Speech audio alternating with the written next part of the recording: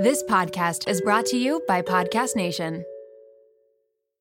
Mom deserves the best, and there's no better place to shop for Mother's Day than Whole Foods Market. They're your destination for unbeatable savings, from premium gifts to show-stopping flowers and irresistible desserts. Start by saving 33% with Prime on all body care and candles. Then get a 15-stem bunch of tulips for just $9.99 each with Prime. Round out Mom's menu with festive rosé, irresistible berry chantilly cake, and more special treats. Come celebrate Mother's Day at Whole Foods Market. And I'm on a roll.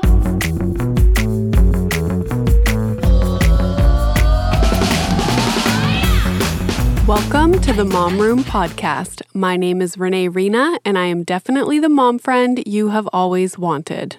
Welcome to Tuesday's episode. This is an important one. Send it to everyone you know.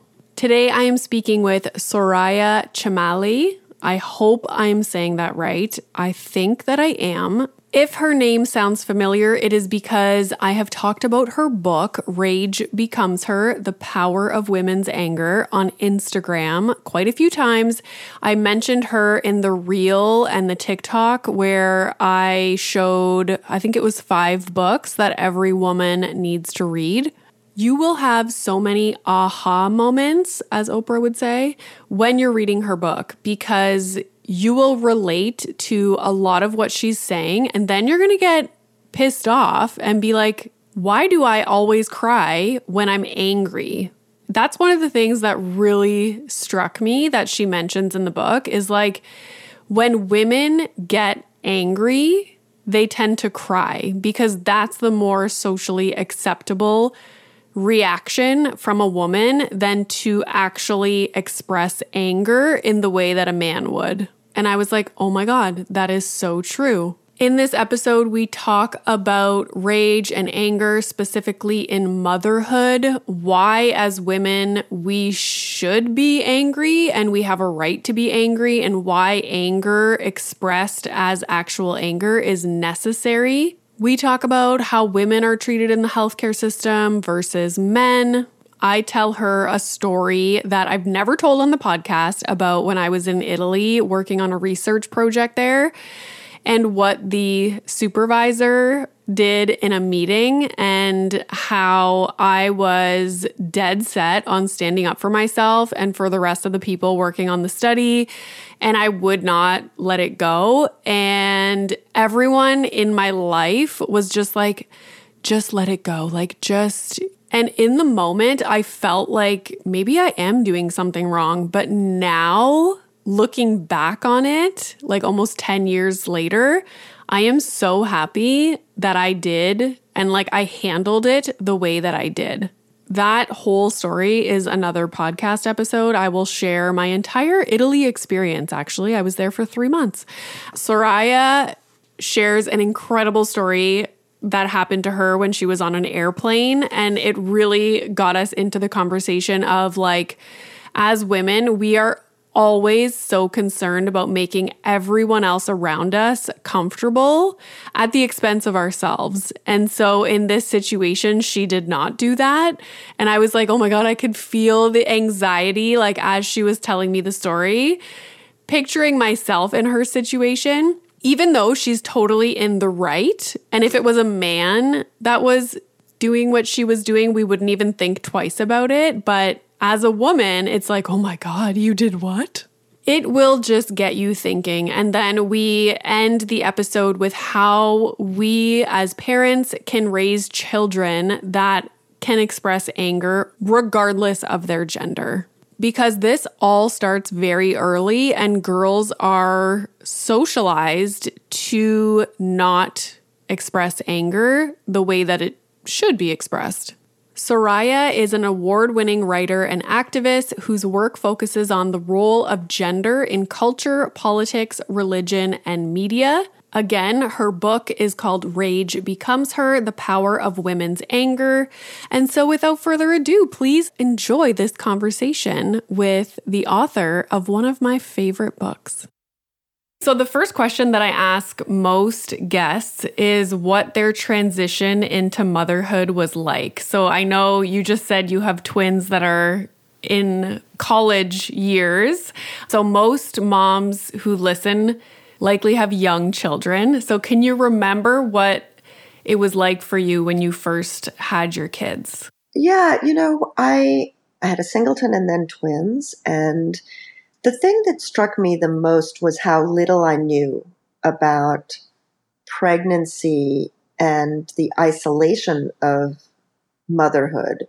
I was really, I was far from my family, so I anticipated some feelings of isolation, but taking care of babies, and I think it's more intense maybe if you have a lot of very young children at the same time, but I had 3 under 3. It's very lonely and it's really hard work and it's so overwhelming. And I don't, at that time, people really didn't talk about it much. And so I kind of made it part of my life's work to talk about all of those things, like the difficulties of pregnancy and the frightening aspects of childbearing and the really ultimately really more negative parts of all of it, because we just get such a huge cultural dose of like this fantasy. I say we love motherhood, but we don't care so much about mothers. And it's the expectations. Like every time I go through a difficult moment or something difficult, when I really think about why it was so difficult for me or like why I was so stressed out or like anger, it's because my expectations were the opposite of what ended up happening. Yeah, and I think there's so much mythology around the women's natural inclination to nurture. Nurturing is exhausting. Nurturing takes careful thought. There's some instinct, obviously, because we clearly, reproduce and we want to care for our offspring. But the idea that somehow if you're born with 2X chromosomes, you're some kind of magical giving person who's 100% self-sacrificial, it verges, it's like a mania in the culture.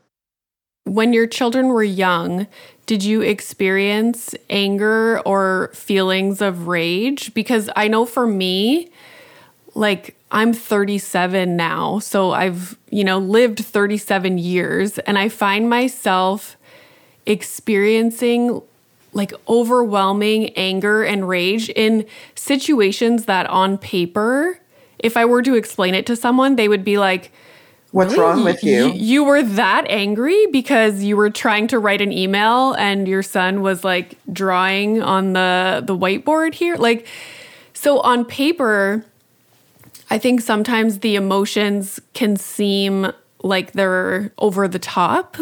But yeah, I've never felt this kind of like anger, rage, frustration in certain situations until I became a mom. Did you experience the same? So I think if you had asked me if I was an angry person, I would have just laughed and said, no, I don't feel anger. I'm really not an angry person.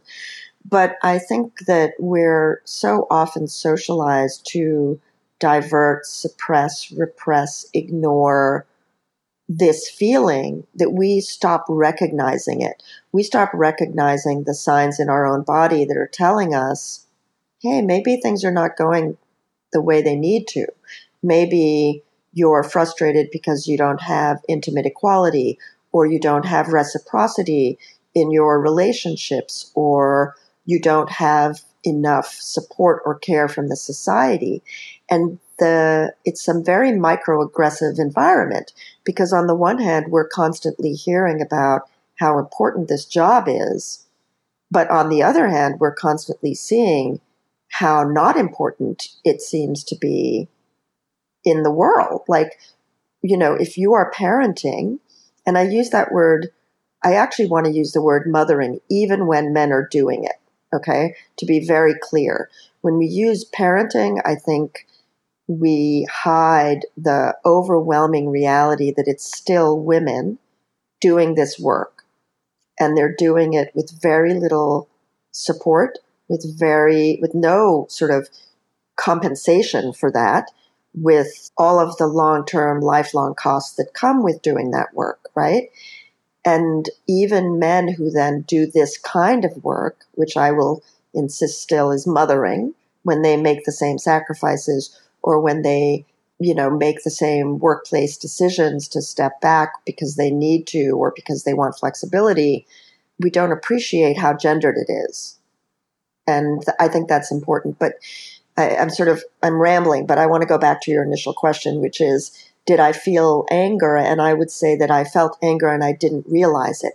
And so what you're describing, which is this kind of flash of rage that seems out of proportion, I would argue is the result of an accumulation of things that we don't talk about or recognize that cause this disproportionate response. And it is a rage response because by the time a person feels rage, it's already dysfunctional, right? It's already been that the anger has been unaddressed or is accumulating or is unnamed, and that there's no powerful language of change associated with what you're feeling.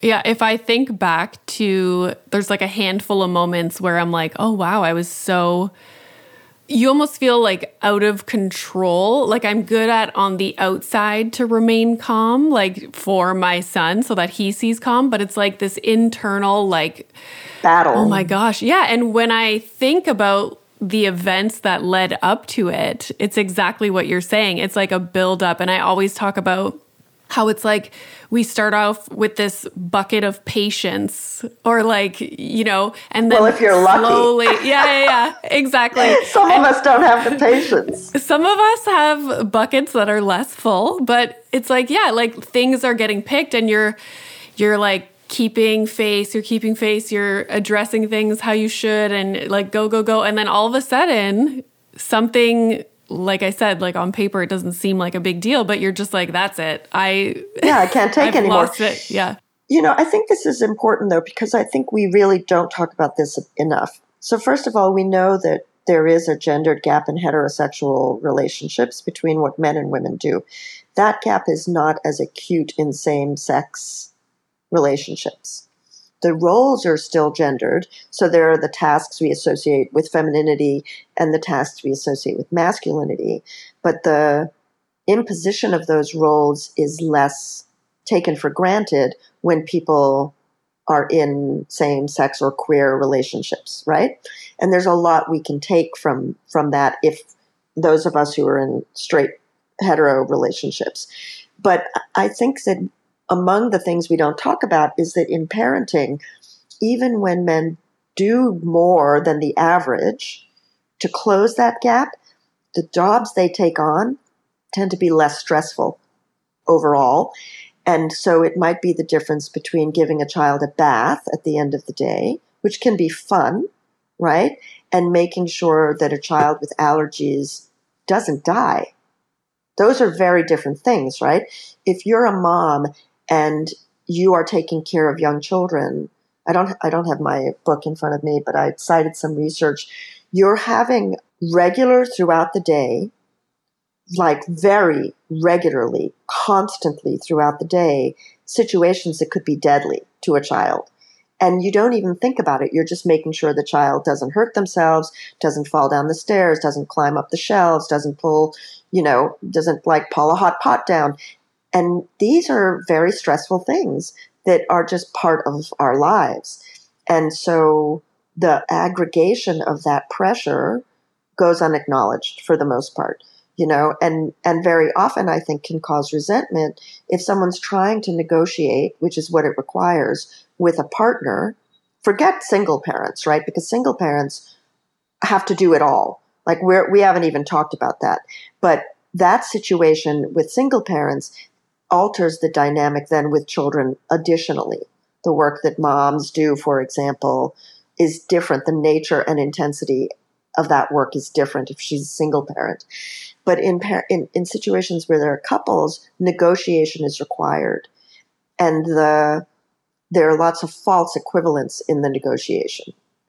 And I think we need to also not just address the amount of time, for example, to close disparities, but also the nature of the time spent. You mentioned in your book about how oftentimes women express their anger by crying.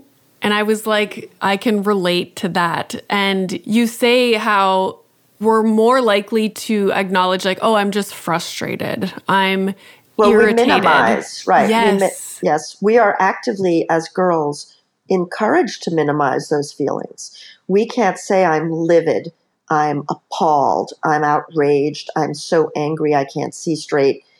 Instead, when we have these feelings, other people use minimizing language that we then use. And then it becomes, I'm tired, I'm frustrated, I'm irritated.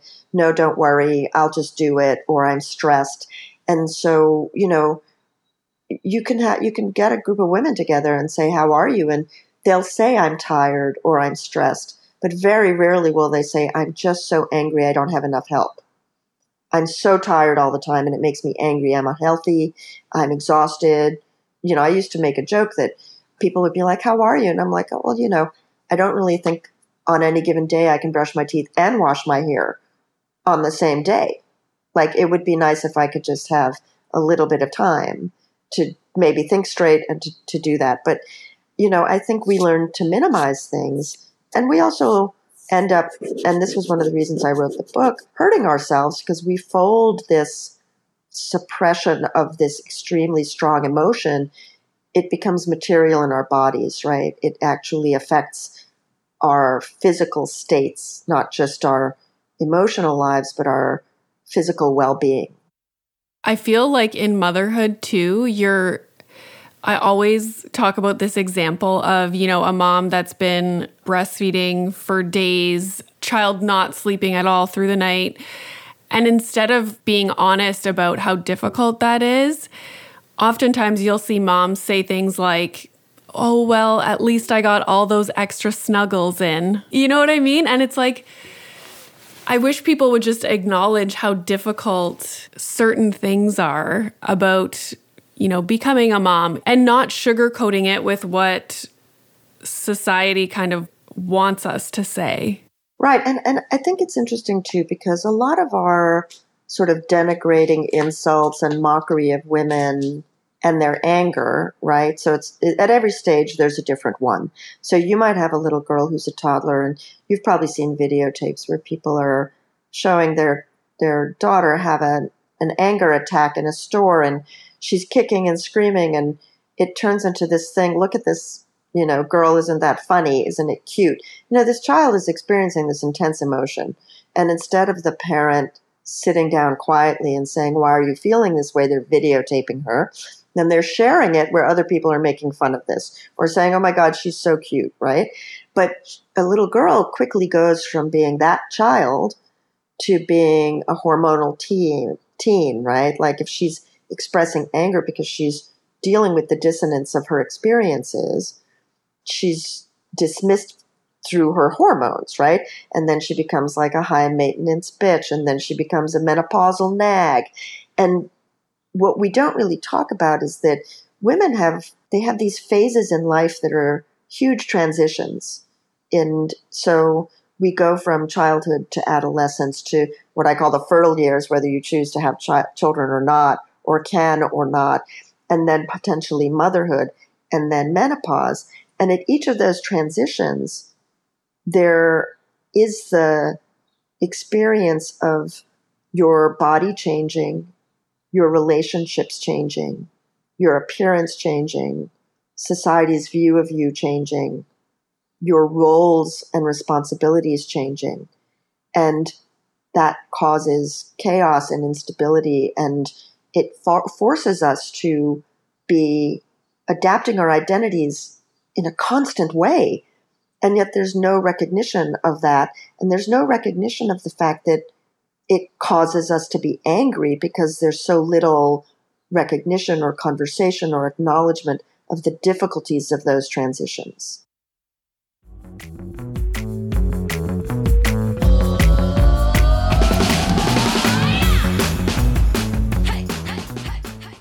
Shout out to Claritin for supporting this episode of The Mom Room and providing me with samples. You know how a lot of people can't leave the house without a water bottle? It's like their emotional support water bottle.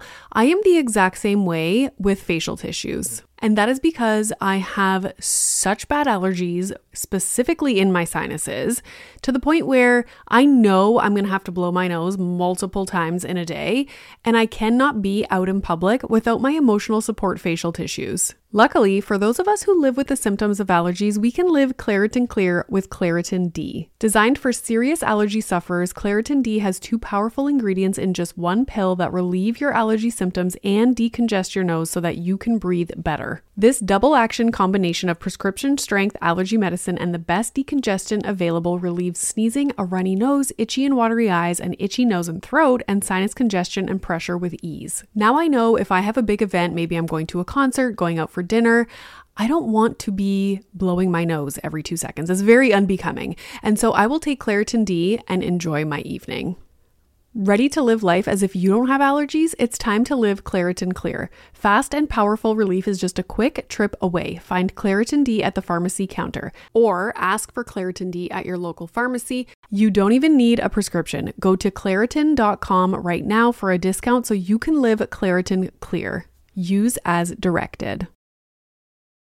This episode is brought to you by Little Spoon. If you're like me, then the bane of your existence is thinking about what to feed your children, prepping food, going to the grocery store, all of the above. Who has the time? We are all so busy, and it's important to incorporate things into our life that keep our life as simple and convenient as possible. Little Spoon is one way to do just that. They deliver fresh, healthy meals and snacks straight to your door that your kid will love at every eating stage they are in. The baby blends are fresh, organic baby food from single ingredients to multi-textured purees to take the stress out of starting solids.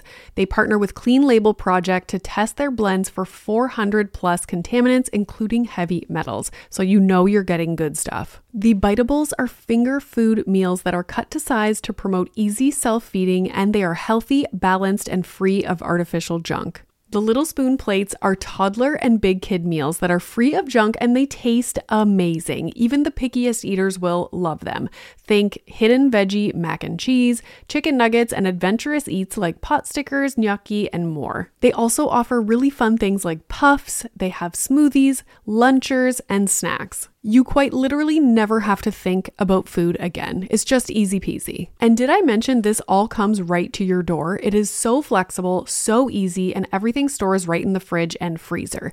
The price is right, the quality is unmatched. You are going to love it and your kids are going to love it. It is just a huge win for your family.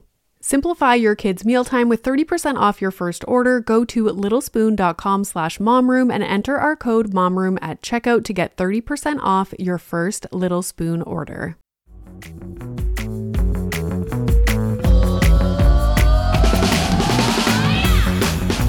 In your book, you talked about, there was a part in the motherhood chapter about the silence of, well, in that chapter, you were talking about pregnancy and then labor and delivery. And also infertility. Like you said, it's these major life transitions where there's all these things going on, all these changes, but so many women remain silent about it. Do you think that's getting better as like the years pass? Like from when you were a young mom, like you had young children, you think it's getting better? I think that a lot of the work of feminism, and there are lots of different feminisms, right? But I think a lot of that work has been to destigmatize women's experiences of menstruation, of menopause, of pregnancy, of infertility. You know, I think that it takes a relentless tide of stories and openness. And the way I describe it in the book is that these stories address a hermeneutic gap in public understanding about women's lives. All of these things that were tied to our bodies and frankly to shame of our bodies were shrouded in silence, right? You kept it to yourself. You didn't talk about it. You certainly didn't. I mean, the rules and regulations about what you could and couldn't say in polite society or in media.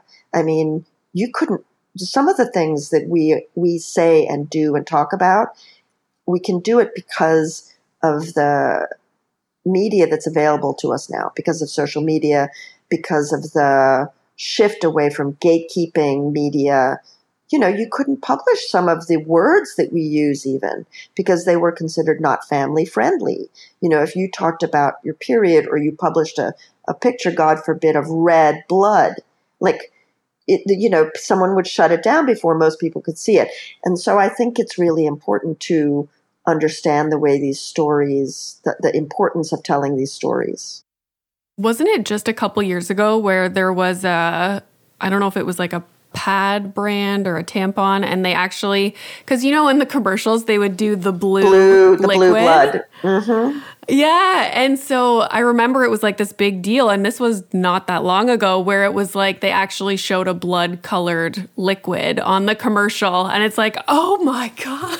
I know. They used blue blood, like, why? Yeah. You know? Yeah. And yeah, it funny. just makes us feel kind of like shame and like we can't share that. No. I remember even, this is so funny. This was maybe, I want to say 10, 12 years ago. And honestly, these are things that consciousness raising feminists were doing in the 60s, right? But we've gone through wave after wave of backlash. But I remember having a conversation with someone who was horrified by the visual accessibility of tampons in a bathroom. And the conversation was, well, you know, you see toilet paper in a bathroom and nobody blinks. But to have a basket of tampons causes everybody's squirminess, right? Like, and it's the same thing as whether we make, and it's interesting because of course the term is sanitary products, whether we make sanitary products available in public bathrooms, because of course we're so dirty for bleeding, right? And these are important discussions and changes. Like you have to demystify before you can destigmatize, right? So you have to do it all together at the same time, all the time.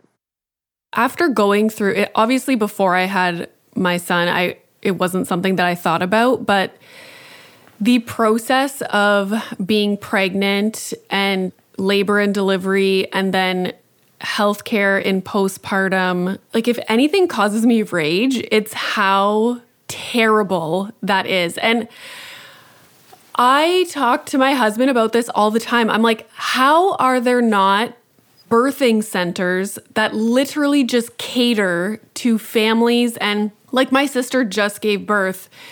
She was in the hospital. She had a C-section. She was in the hospital for a couple nights. And she's like, I can't even sleep on the hospital bed. It is so terrible. And so the noise. They had to wheel her in a cot because that was better than the bed. I'm like, how? How is this happening? How is the aftercare for women so terrible? Well, this is what I mean. This is what I mean when I say we're all about motherhood, but really we have no fucks to give for moms. Like literally, you know, and in the United States, because of sort of the intersection of misogyny and white supremacy, we have an absurdly high maternal mortality rate, and it's primarily Black women. Like everything you just described, that in spades for Black women, right? Like the care that they get, or rather don't get, in terms of prenatal, postnatal, birth, like it is staggering to think about, right? And so, yeah, I mean, I think that we just kind of expect women to do the things and to sacrifice. And we also, like, this has to do with pain, right? Like, one of the interesting things that I found in researching was that in emergency rooms, for example, women will wait on average 40 minutes longer to get their pain addressed. And then in some instances, women will be given sedatives instead of pain relievers. So a man and a woman with the same knee pain go in, and the man will be given a pain reliever, and the woman will be given a sedative, which, by the way, is not a pain reliever. It just stops her from complaining or being angry and demanding, right? And so that wait time in the emergency room, which implicates all kinds of other things, some of it comes down to the fact that if a white guy goes into an emergency room and is angry, people respond. But if a woman goes in and is angry, she gets punished. And if a Black woman goes in and gets angry, she might not just get punished by being made to wait longer, but like the police might be called because she's acting up. I mean, the layers and layers and layers of potential harm that are built into these stereotypes in a critical medical situation really can't be overstated. I knew that we were going to be talking, and my sister was going through this situation a couple weeks ago. She was still pregnant at the time, and like she was having terrible like complications, like severe sleep apnea. Like she was just not sleeping. It was high blood pressure. And her and my mom and I were literally having the conversation of what's the best way to get the physicians to actually listen to what you're saying and take it seriously. Like, no, a decision has to be made. And I was like, I can't believe we're having this conversation of whether you should cry or you should be angry. Right. And actually, it's interesting, right? Because we didn't really talk about this, but the thing about crying, right? So many of us learn that if we cry, people will pay attention because we'd rather a sad woman and a sick woman than an angry woman, right? And it particularly in sort of very traditional family households or in heterosexual relationships, a woman crying confirms gender norms, right? Because in fact, it's a buttress to certain forms of masculinity. When a woman cries, a man thinks, oh, I need to protect her, or I need to, do something. But if a woman's angry, that's actually claiming a very masculine prerogative. And so the response to that isn't what does she need, what does she want, what can I do? It's to shut it down before even asking those questions. And so I think your question about how your sister should literally advocate for herself, present her, like she's acting in her own interest in self-defense, she needs help, right? So that's a legitimate question. We all have to thread that needle very carefully. How much effort goes into our attempts not to appear angry so that people will listen to us? I was just like, wow, I can't believe this is a conversation that we're having. Have you by chance seen the Amy Schumer documentary, Expecting Amy? It's really good. It follows her pregnancy. She had hyperemesis. So she was like throwing up all the time, in and out of hospital. And so she has a quote in that documentary that I absolutely love. And it says, I don't resent being pregnant. I resent everyone who hasn't been honest. I resent the culture and how much women have to suck it the fuck up and act like everything is fine. And I thought you would love that quote too. I agree. It really makes people uncomfortable to be honest about it. It's literally like they want to block their ears and hum at you, because it's too much information. If all of that's true, like if it's not fun, if we're not happy, then what does that say about all the other things, right? Like, what does it say about the nature of relationships and identities and parenting and all of it? I also find it interesting because I talk a lot about all of this stuff on TikTok, I expect to get comments from men that are just like, oh, like your poor husband. I'm like, really? Oh, like, yeah, 100%. All the time. All the time. Like, oh, your poor husband, like he must be miserable. I'm like, why? Because I talk openly about things and... All the time. Yeah. Oh, you must get that too. Yeah. Oh, 100%. I think I even wrote about it. It's so funny. So funny. People like, they'll say to my husband, are you okay? My husband's like my biggest fan and we laugh about those comments all the time. But what's interesting to me is when it's other women who are... So like if I put out something that, whatever, like a situation was difficult, oftentimes it's other women in the comments who are like, when I was raising my kids, like I had 5 kids and I had no help and it was fine. And just trying to like shut down the narrative that like... Yeah. But that's that. And I do try to address this consistently. Women are not born progressive feminists and men are not born retrograde conservatives. There are lots of very, very deeply conservative women who are just worlders. They're going to defend their worldview because that is identity protective and psychologically comforting and doesn't rock the boat and it's very upsetting to think, what if everything I think I'm doing isn't going to result in the reward at the end that I have been led, what if things are random? Like, this happens a lot in rape cases where women on a jury will be harder on a rape victim because the rape victim maybe did everything that she's supposed to do to protect herself, right? The idea is that rape victims deserve what they get because of the way they dressed or because they were exercising their freedom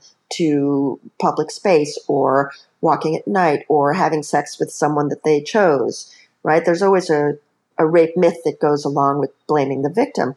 But if the woman, in fact, has done all the things that we believe she should have and yet was assaulted anyway, she must be lying, because that idea that you can protect yourself based on your behavior or your clothes is a powerful one. If it's not true, that's pretty scary, right? Because in fact, anything can happen to you, to anybody, even if you try your hardest, right? And so, sort of just world theories, which basically say the world is just, and if something bad happens to you, it's your fault. You must have done something to deserve it. That infuses all these conversations.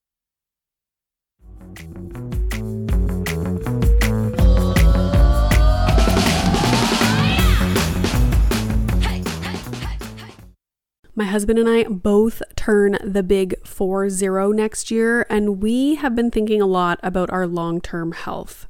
We want to get smarter about our health, make better choices, but also not feel overwhelmed trying to separate fact from fiction. There is so much information out there, and it can be hard to figure out what applies to you, what is right, and what is wrong. Well, let me introduce you to the Zoe Science and Nutrition podcast. With the help of world-leading scientists, they help you make smarter health choices every week. Don't just take my word for it. Naomi's Apple review says Zoe Science and Nutrition is super easy to consume even if you don't understand the science, with loads of actionable tips, a great mix of guests, and interesting cutting-edge science. You can't go wrong with a weekly podcast where world-leading scientists explain how their own research could improve your health. If you're ready to join millions of others like Naomi transforming their health, then search for Zoe Science and Nutrition wherever you listen to podcasts.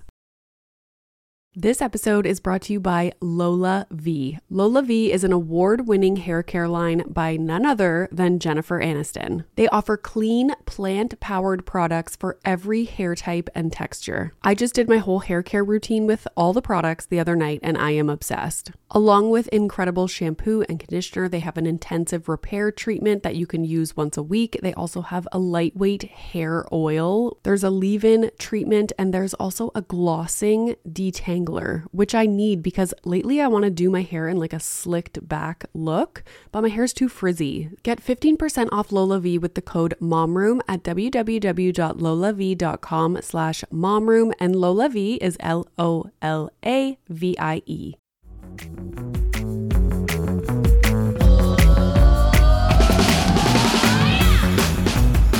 Do you think it's uncomfortable for some people to see a woman be really confident and be like, this is not okay and I deserve better and like I'm going to set these boundaries, and because that's very much who I am.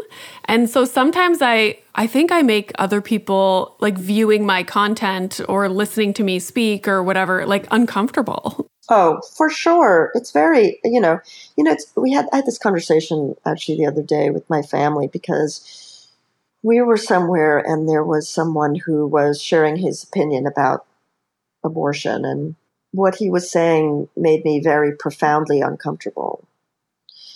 But in saying what he was saying, he was creating a comfortable place for himself, right? And this is someone that I love and know well and trust.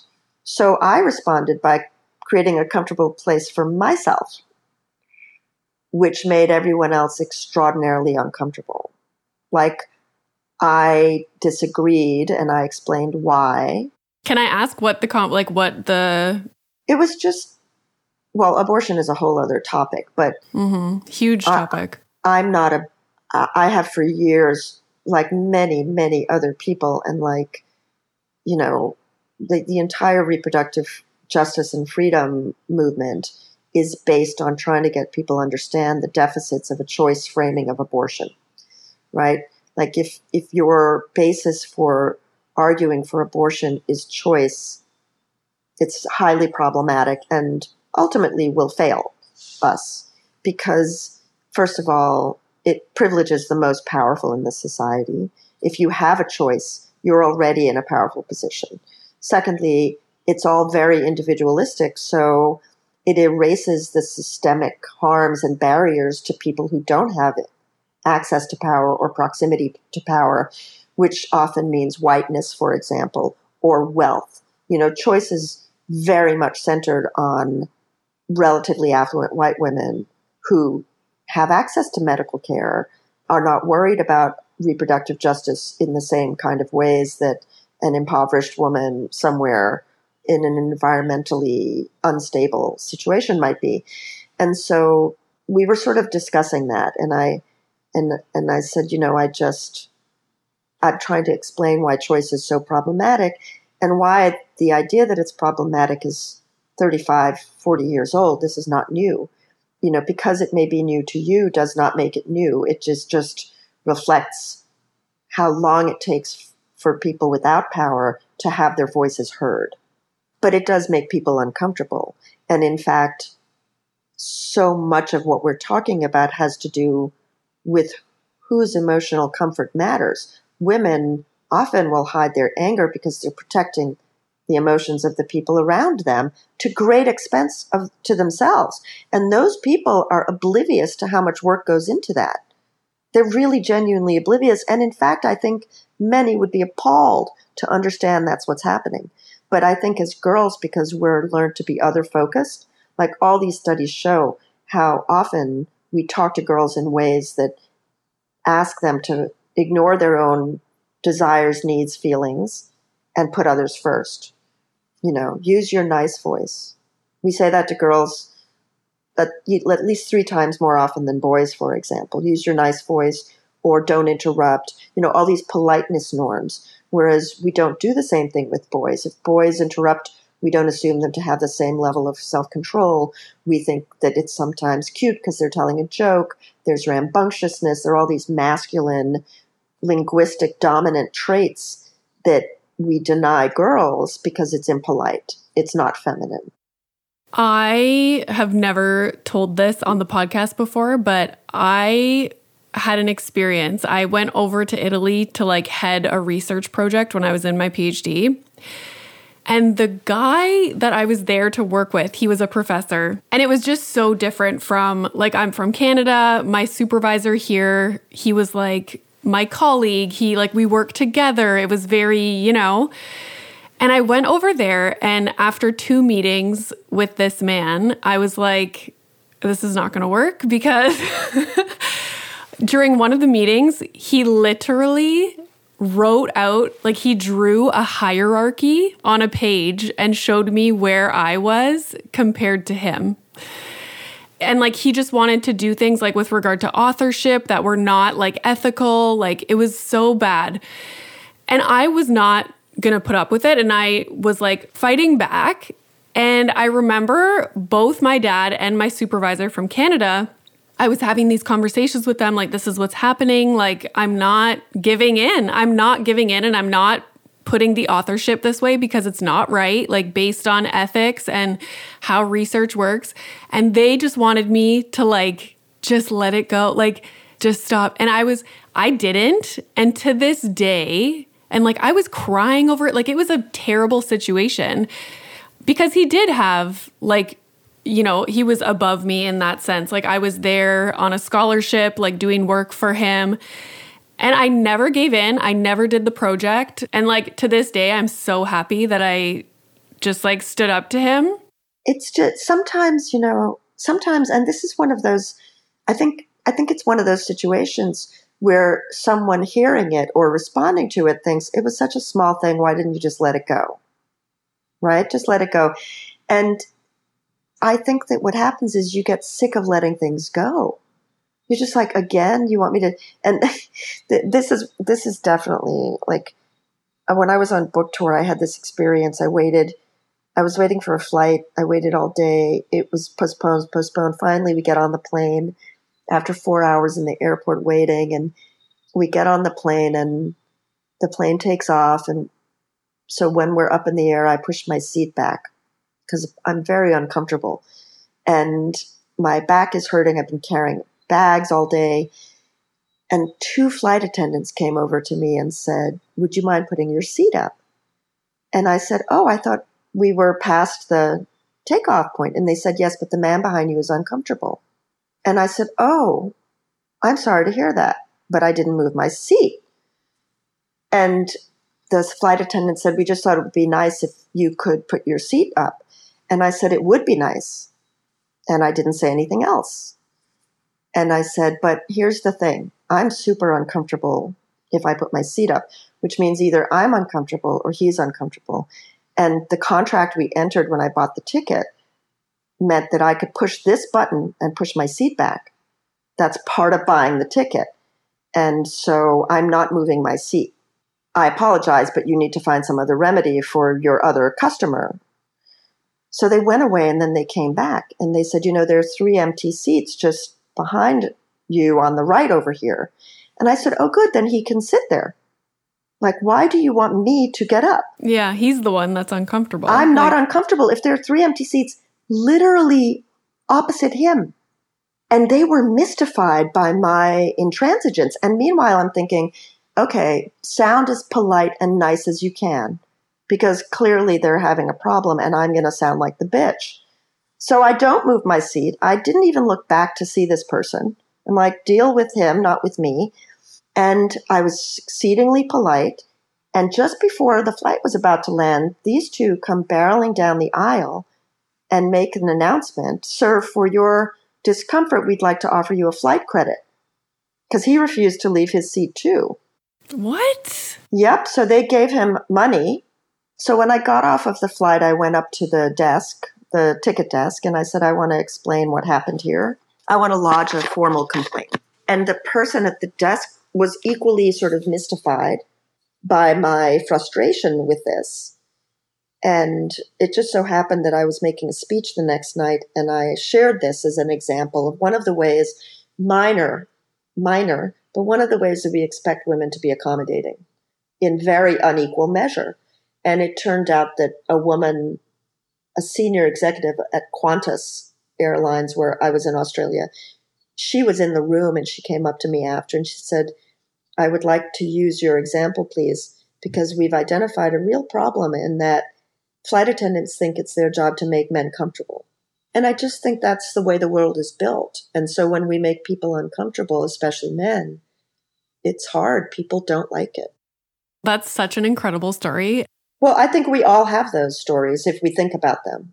And like in my day-to-day life, I'm very much someone that, as you were saying, I'm more concerned about making other people comfortable, like, oh my God. And talk about like, okay, so I'm a woman, but I'm also Canadian. Yeah. Yeah. So it's like you bump into someone at the store, like, oh my God, I'm so sorry. So sorry. So sorry. Like, sorry. Oh my God. It's like my number one word. I love that story. So to end, because it's mostly parents with young children listening, do you have advice for parents on how to raise children that can express anger in a healthy way, regardless of their gender? Sure. I mean, well, first of all, you're saying parents. I'm assuming moms are listening to you more. A couple of things. One, in retrospect, I did not do these things and wish I had. So I write about that too. I write about the ways in which I was conveying societal norms that I disagreed with without realizing it, right? But I think kids have nothing better to do than watch you. So actually understanding your own relationship to your anger is super important because they're watching you regardless of what you say. So if you're not expressing yourself in a way that is healthy and effective, they're going to see that. They're going to learn from that. And so I think it's always incumbent upon us to be self-reflective, first of all. Secondly, they're watching your relationships. So if one parent is constantly subsuming themselves in order to make sure the other parent doesn't get angry or gets what they want, they're going to watch that too. So I do always think it's important to think about the nature of equality in an intimate relationship and how that affects emotional expression. Because if you can't talk about what makes you angry, it makes it extremely hard to have a truly intimate relationship, I think. Like, you have to be able to be open and to trust that the person you're with wants to know why you might be sad or unhappy or frustrated and wants to create an environment in which that's not true. And I think that's what's very hard for women especially, which is the possible risk of finding out that the people around them, a spouse, a sibling, a parent, a coworker, just don't care. They don't care to reciprocate, because then other decisions have to be made. Like, it's a harsh reality to understand, for example, that a parent actually is narcissistic, maybe, doesn't actually care what you need, right? Because you want to believe your parent loves you and will do the things that will help you. So I do think that there's a self-reflection and then the nature of relationships. And I think teaching children language, so recognize the emotion, give it a name. I'm angry. I'm sad. I'm scared, especially boys. Boys don't get to be sad and scared the same way. Girls don't get to be angry. Boys don't get to be sad and scared. So make them understand that they have the right to feel all their emotions, and that labeling those emotions and making meaning out of them is completely something they have the ability to do. And I think those conversations need to be overt. We can't just assume that kids are going to intuit these things from living in the house, for example. It's funny because yesterday my son brought one of his markers to school and he left it there. And then so yesterday he wanted to color and he's like, Mommy, like, I don't have my favorite, like the light green color. And I was like, oh, because you left it at school. And I was like, okay, so we're not going to bring our markers to school anymore because look, you left your favorite color there and now you're sad that it's at school and you don't have it at home. And I was like, oh, I just did something really good there. Yeah, you did though. Like, yeah. I think, kids are little sponges. They're just here to learn. And if we can give them words to use, they'll use them, And the thing is, by the time a kid is enraged, like an adult, by the time a kid is, having a tantrum, you really have to say what accumulated to get to that point, right?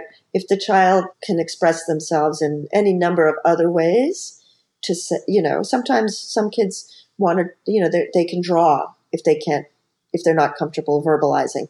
But I do think it helps to give them the tools to verbalize if they're able to, or to give them alternatives, to think quietly about what it is they want or what their feeling is trying to tell them. Because all these feelings exist for a reason. They're trying to tell us something about our environments, about our relationships, and we should listen to them. And instead, unfortunately, we live in a culture that disparages emotion, right? Like, we're taught to associate emotion with weakness and with femininity and with women, especially when compared to rationality, where everything we know about cognition and emotions, it does clarify the bankruptcy of that comparison. So we should teach them, I think, to respect emotions. If a little girl is displaying anger, like, what are the differences in how parents would typically respond to a little boy showing anger, like outwardly, versus a girl? So, what happens with girls is that we make no distinction between anger, aggression, and assertiveness very often. Teachers and parents have biases, so that if let's say a girl and a boy act in exactly the same way, it's very likely that a boy, again, might be called rambunctious or difficult, right? But he'll be given a pass because we also have this double standard about self-control. We don't expect boys, which is bullshit. Little boys and little girls are both equally capable of self-control. And that's like multiple different cross-cultural, cross-country, sort of studies show that's the case, right? It's more the biases of the adults around them that cultivate a lack of control in boys. So if you look at preschool preparedness, for example, in the United States versus Korea, you will see different expectations about self-control.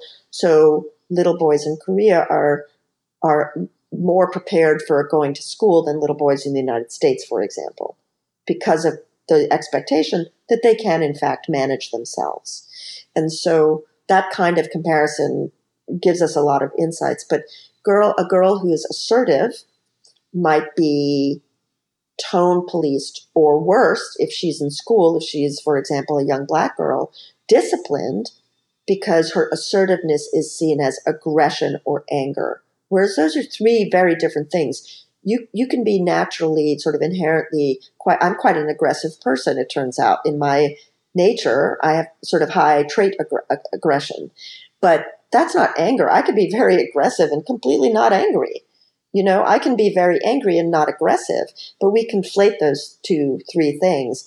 And it's detrimental because an assertive girl who feels strongly about her ideas or her opinion might express those, but automatically the way she expresses herself, the response is hostility. You're not using that nice voice. You're not being polite. You're talking over someone. You're interrupting.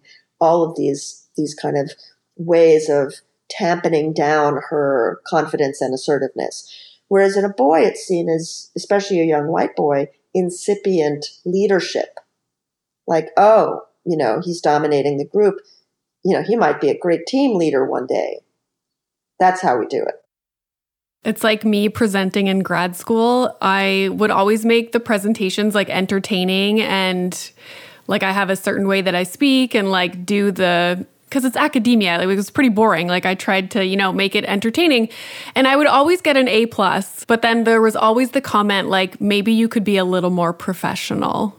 And do you think a boy ever got that? Never. And, if you look at studies of debate teams, debate, my God, that is a frustrating thing to look at because, points are taken off if girls don't present politely, if they're not dressed properly, if their hair isn't just so, if they're strident. What a fucking bad 80s word to use still today, right? Strident.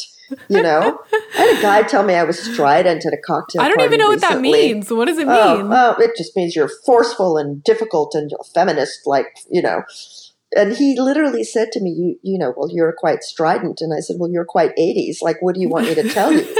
Like, seriously? Yeah. All I did was disagree with you. I even did it with a smile on my face because here we are at a cocktail party and I'm not supposed to be serious. I'm literally supposed to be eye candy here. Oh, that's so funny. I'm just in no mood. I'm just too old. I'm too old. I love it. So, okay, this was a great conversation. Where can people find you online? And also, do you have anything you're working on now that we can look forward to? Oh, well, thank you. So I have just handed in a manuscript for a book that is about kind of the bankruptcy of resilience narratives and lots of other things, but kind of how our ideas of identity and modernity have led us to this point of chaos and crisis, and why it's just simply ridiculous to assume that people can personally resilience their way out of the fuckery. So that's what that book is about. Hopefully it will come back to me from my editor soon. You can find me on Twitter at SCHEMALY. And I also have an Instagram called Rage Becomes Her, which is the name of my first book. And when I write articles, which I haven't done recently because I've been writing this book, I usually share them across social media. So awesome. Yeah, but thank you for having me. It was delightful to talk to you. Thank you.